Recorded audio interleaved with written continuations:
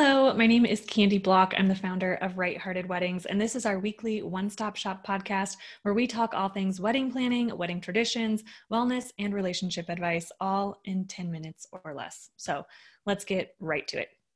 Today in wedding news, I'm discussing Netflix's new show, Say I Do. Now, I should just preface this entire review by saying that I didn't really think I would watch this show when it first came out.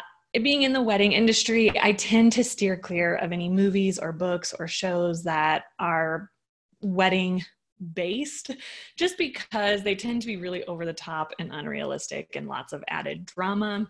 And so I just generally don't find them that enjoyable since, weddings are what I do for a living. That being said, I thought because of all the turmoil going on in the industry, this show seemed very genuine. I thought maybe it would be, very lighthearted, very uplifting, and there was some of that. I'll admit the show is very focused on the couple's love stories and the issues that they have faced as couples, which was very touching. But overall, the show didn't really quite land all that well for me. So, first, I'll say I just think the timing of the release was kind of off.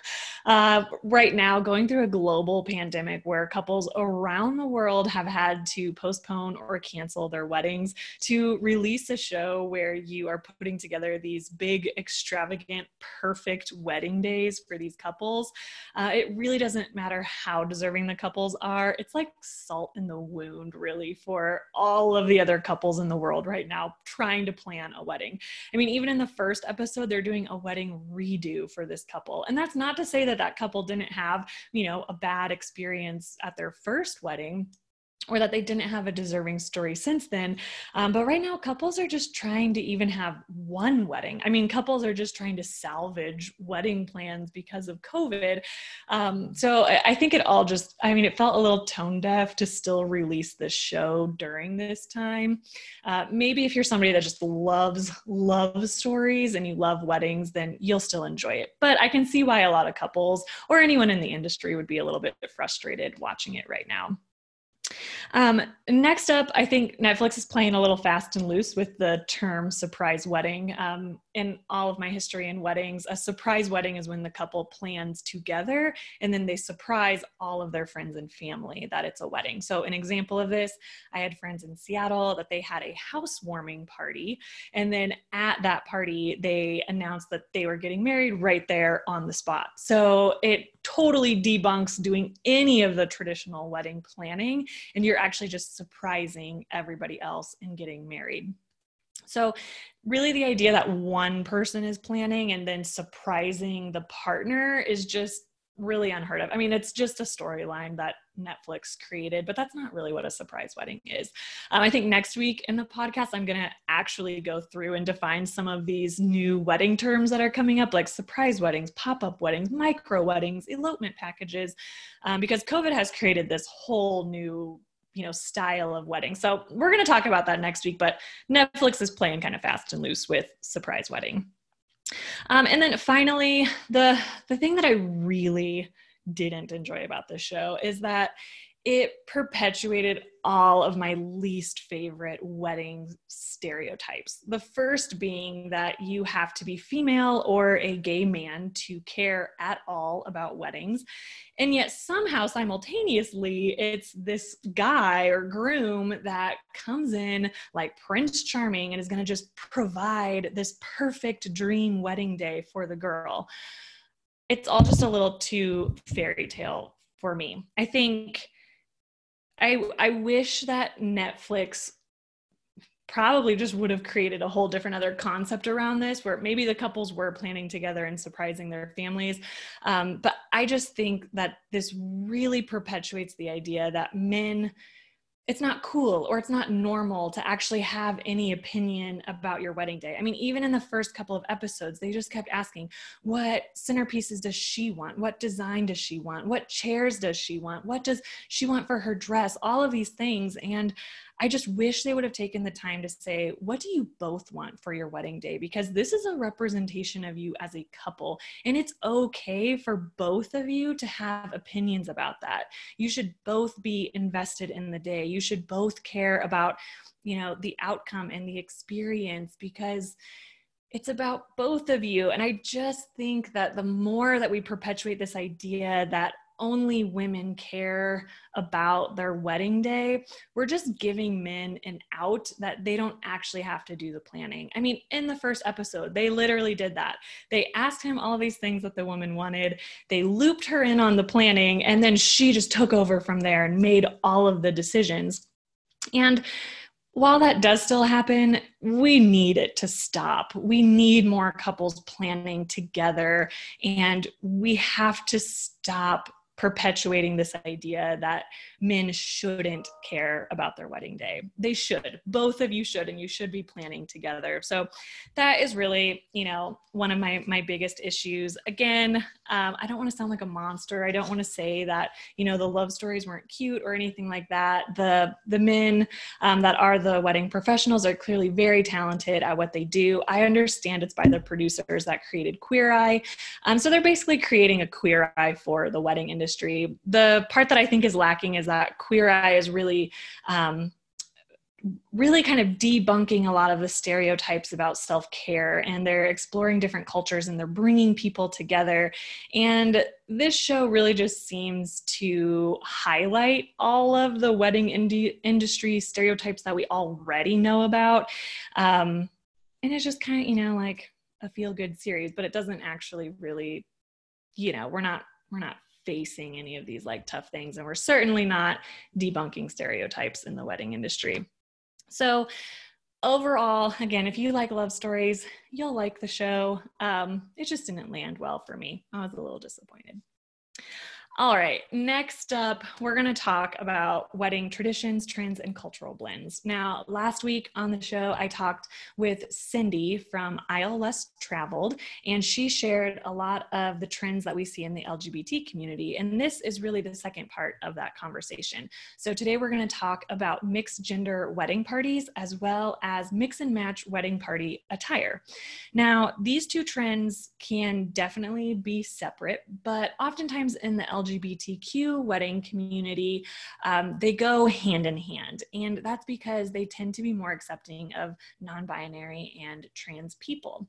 And so oftentimes their wedding parties will be mixed, and then they're also really respecting their wedding party members and allowing them to dress in a way that aligns with their gender identity. And so the one thing that Cindy really wanted to leave me with is that this is something that she encourages all couples to do, not to get so hung up on who's standing on, the bride's side or one partner's side versus the other partner's side, and that, everybody on that side has to match and everybody on this side has to match. We do see a lot in straight weddings that, some of the bridesmaids will have different dresses as long as they're in the same color scheme. But Cindy really encourages people to go a step further, and that it's okay for women to be in suits or rompers. It's okay for men if they want to be in dresses or skirts. You should really allow people to dress according to how they identify. And by doing that, you're really showing your closest friends and family that are standing there with you how much you support and respect them as well. And then when your wedding party members are comfortable, everyone will be able to see that. And so I just encourage you to think about that as you're picking out the members of your wedding party, and then also what they're wearing, to make sure you're being as inclusive as possible.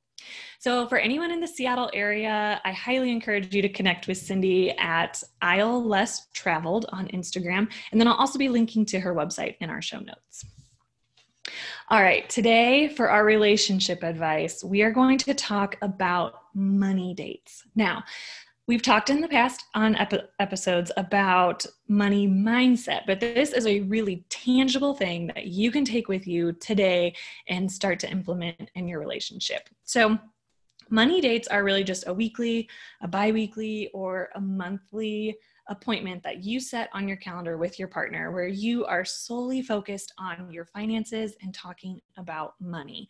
Now, if you have never done one of these before, the first one I recommend you have is actually just sitting down and getting really clear and really honest about all of the accounts that you have, whether that be bank accounts, savings accounts, retirement accounts, or any debt accounts. So any loans that you have, car loans, home loans, student loans, anything like that.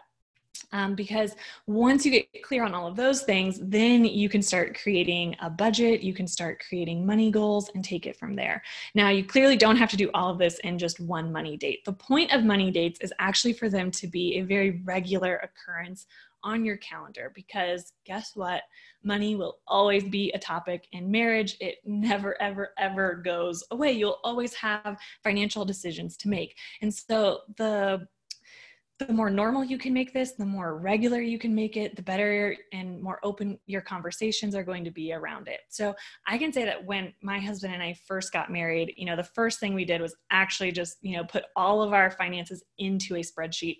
And we've been together for 6 years. 6 years later, that is still the spreadsheet that we use and we come back to. We know it, it's easy, it tracks everything for us. And we got really clear. Like, we had talked generally. I had a lot of student loan debt, but I was like, oh, I have, 30,000 in student loans. And then it was really sitting down and saying, okay, I have $36,578, whatever it was. Because that's a big difference. And so you can really get clear on where you stand financially. And then having the regular money dates also helped us just really get into each other's minds, I guess, about what our spending habits were, what we envisioned for our future, what kind of goals we wanted to set short term, and then goals we wanted to set long term. And so in the beginning, these money dates tended to be a little bit longer. So definitely go into them knowing that you're not always going to walk away with all of the answers. But sometimes they might be longer conversations. Now we've been together for 6 years. I know exactly how my husband spends money. He knows exactly how I spend money. And so some of those conversations tend to be shorter. And then maybe some of the other ones about financial investments or long-term financial goals are where we have a little bit longer conversations. We tend to have them monthly now, but when you're starting, I think weekly is a great goal, because first you got to track your spending no matter what. So your action items for today are to schedule your first money date. If you're not already having these, find a good budget spreadsheet or start with a blank spreadsheet and create your own.